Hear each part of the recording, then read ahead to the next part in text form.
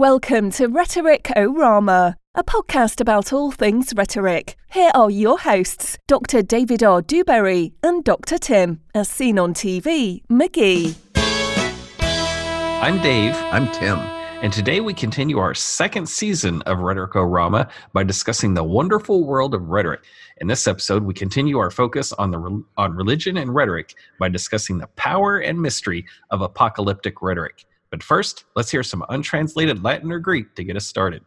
Kai edon, kai idu, hippos, chloros, kai ho kathemenos, epano, onoma auto thanatos, kai ha ades, ekoluthe metautu. So Tim, what is apocalyptic rhetoric? It's the type of rhetoric that deals with the end of the world or of mankind. So kind of like that time that girl dumped me in high school? Yep, very much. Maybe it's the rhetoric about how the world will end, a prophecy of sorts. Some call it an extreme reaction to a moment of crisis. Remember that Chicken Little reported the sky is falling after an acorn fell on her head. Tim, tell me about the idea of the apocalypse. All right, so basically there's three ways in which this idea of the apocalypse connects to religion. First, the Greek word apocalypse means revelation or unveiling. Many religions hold their sacred scriptures to be the revealed word of God. Also, natural disasters are often perceived as evidence of God's unhappiness with human behavior.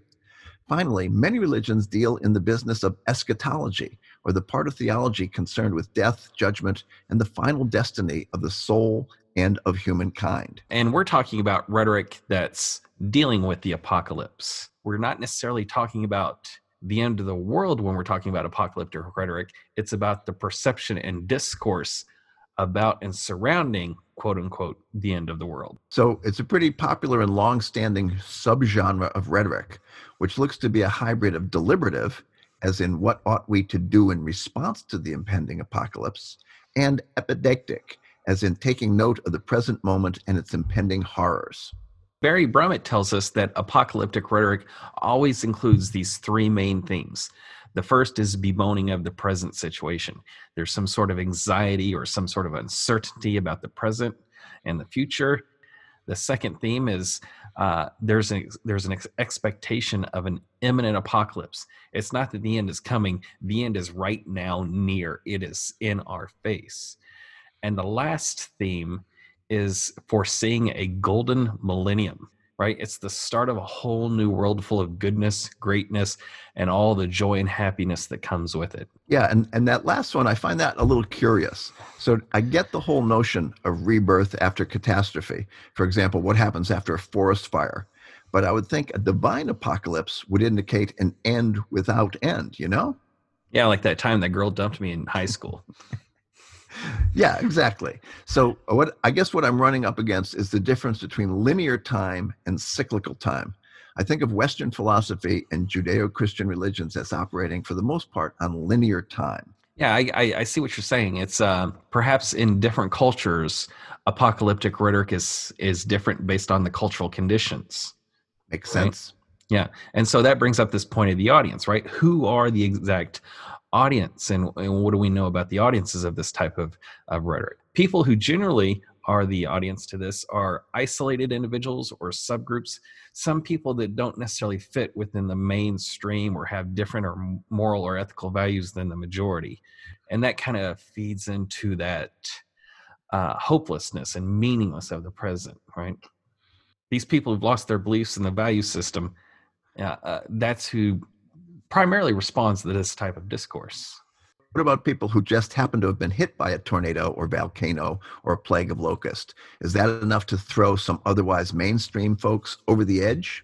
When you think about, tornadoes destroying people's homes, it's usually in Tornado Alley, right? Through the plains. And usually when you think of people who live in the plains, it's, we're not talking well-to-do big city suburbs and things like that. I mean, you got Tulsa, and Tulsa is a very nice town, but it's not New York City or Los Angeles. So you wonder if a tornado destroys your home, your trailer park, what have you, they always say, we're going to rebuild, we're going to do this. And that might be because there might not be much there to build from as compared to somebody who's, a millionaire with giant mansions.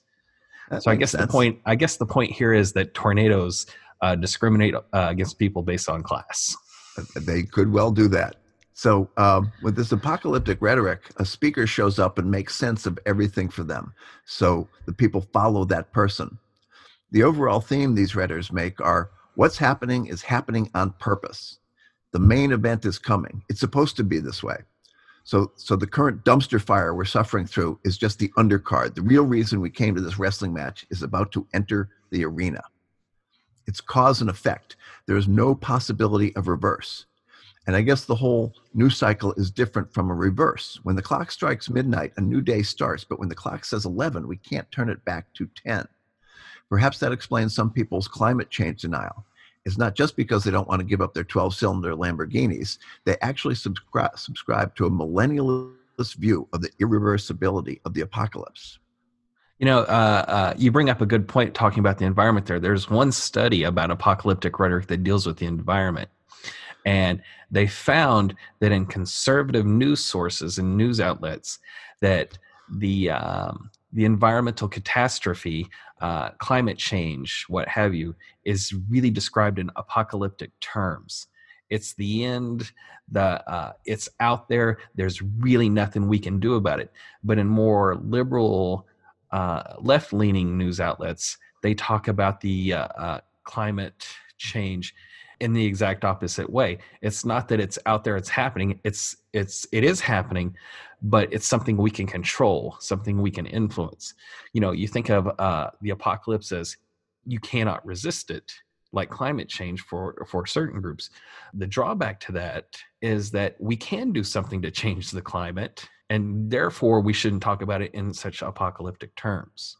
Yeah, it seems, speaking of it in apocalyptic terms is sort of counterproductive if we would like to fix it. And so in all this discourse, the world didn't make sense, right? But now you have a rhetor, a speaker who's making sense of it for you. And now that you kind of understand it, you have some sort of control. A speaker usually does this by using some sort of grounding text. So once they have this and they can interpret things, they can make sense of their meaningless world. I'm thinking of people who, may have gotten off on the wrong path in life, got into drugs, something like that, got into a bad lifestyle, and then they come find, the good word of God in the Bible. That's their foundational text to help them make sense of what happened in their life and how to address it. Yeah, and this can be done by explaining how events are leading to the end. Or you start with the grounding text and apply it to something similar but different. The mark of the beast goes away. We don't talk about that, but we start talking about your social security number or the tattoos. Right. So, and this brings us back to Chicken Licken and the Sky is Falling, which is a variety of folktale or chain tale that relies on a series of events, each more catastrophic than the one before. And it can be done through argument or dramatic narratives. Yes, good stories. And since that new world is coming, that new world is so perfect, the old world's been completely wiped out and stability is coming, right? Yeah. And we can see examples. People who study apocalyptic rhetoric have looked at the book of Daniel, the book of Revelation, even the U.S. Civil War. Indeed. And more recent examples are in the year 2000, we had Y2K, we had the banking crisis in 2008, we have pandemics.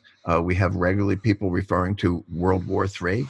And that girl who dumped me in high school. Exactly. Right. So take-home points. Here's my take-home point, Tim. Contemporary apocalyptic rhetoric, it's not just about the end of the world.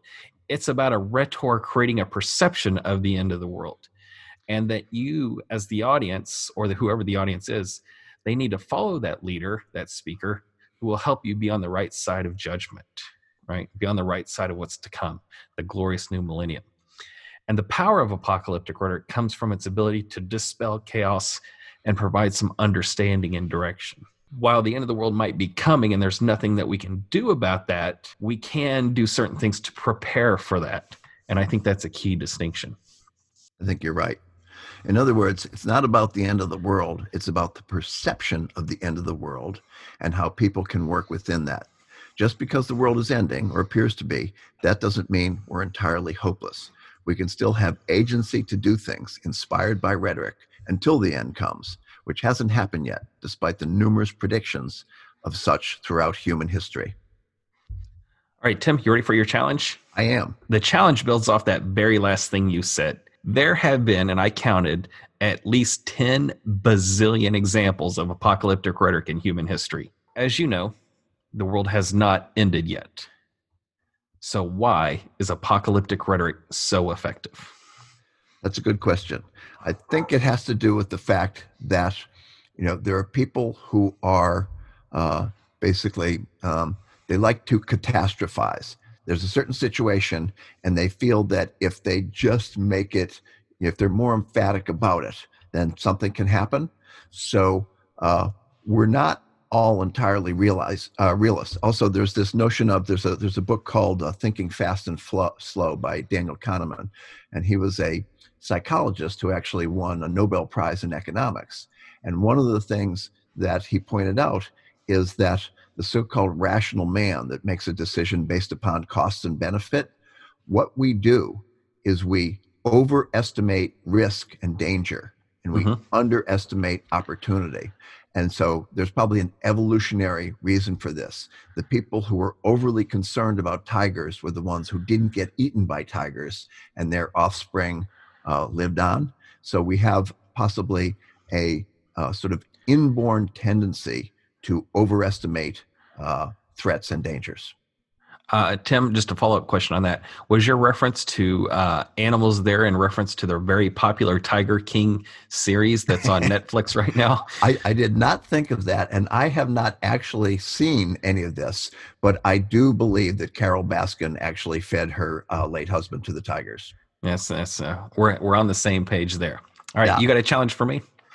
I do, Dave. Okay, so recently we were encouraged to, stock up on 2 weeks worth of groceries, and I did that, and that's fine.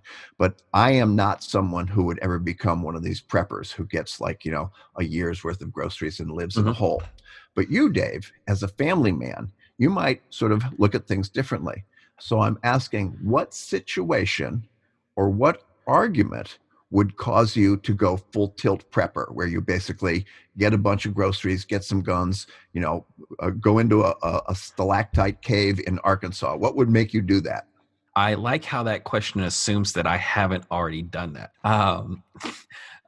Just to be clear, there's the COVID-19 going around right now. We're locked down here in New Jersey where we're at because it's pretty bad. Nothing would make me get in a cave, get guns, or anything like that. Getting to the theme of this episode, I'm one of those people that recognizes if there's something that cannot be overcome, you must learn to recognize that. However, as a red-blooded, barrel-chested, freedom-fighting American, I believe that any obstacle can be overcome. So I don't necessarily think like that, although I always make sure I have plenty of milk for the children. But I also know that I drink plenty of milk so I can go out and buy more milk for those welcome respites. All right. Dave, you continue to ratify my belief in you as a fairly rational person. Yeah. Beats the alternative, I guess, right? Yeah. All right. We good? Yep, we're good. Now it's time for the bonus content. Will it be a fallacy, a historical anecdote, or rhetorical device? Let's have Dr. Tim spin the wheel.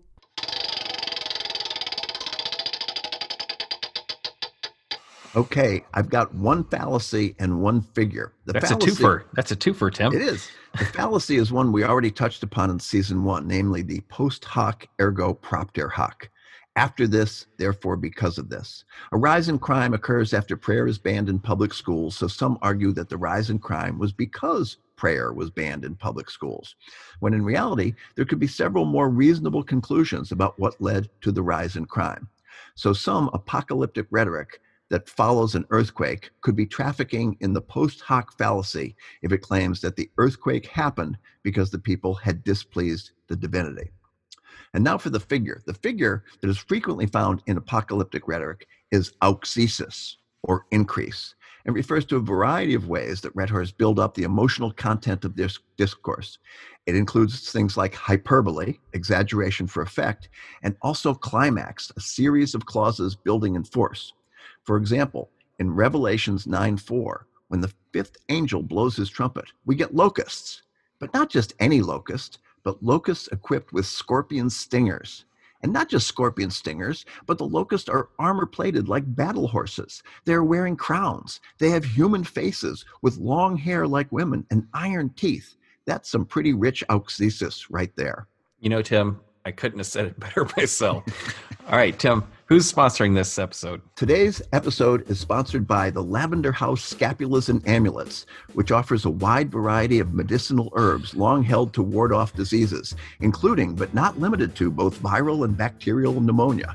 Featuring the finest in wearable cinnamon, oregano, black pepper, rosemary, allspice, turmeric, sage, and nutmeg, discreetly encased in attractive, yet believed to be effective neckwear. We also carry a full line of amethyst crystals, long held to guard against the pernicious effects of immoderate alcohol consumption.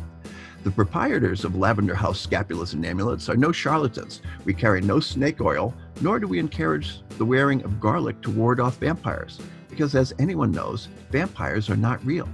However, viruses and bacteria are real, and so are the organically grown medicinal herbs we pack into our scapulas and amulets. Plus, starting this flu season, for the first time, our herbal defenses are available in tinctures, suitable for use in conventional vape pens. So, if you wish to guard against the viral or bacterial pneumonia, you really owe it to yourselves and your loved ones to visit Lavender House Scapulas and Amulets for the most potent herbal-based antibacterial neckwear, and this season available in vapable tinctures. That's lavenderhousescapulasandamulets.com. I'm David R. Dewberry, and that's Tim as seen on TV McGee. We're professors of communication at Rider University, and this has been Rhetoricorama, a podcast about all things rhetoric. We'd like to thank our British voiceover artist, and we'd like to thank our musical director, Tom Santiago. Rhetoricorama is typically recorded at Casto di Pado Studio, but because the government is telling us what to do, we're not. So if you have any questions or looking for more information, you can contact us at rhetoric.fun or consult your local library when it opens.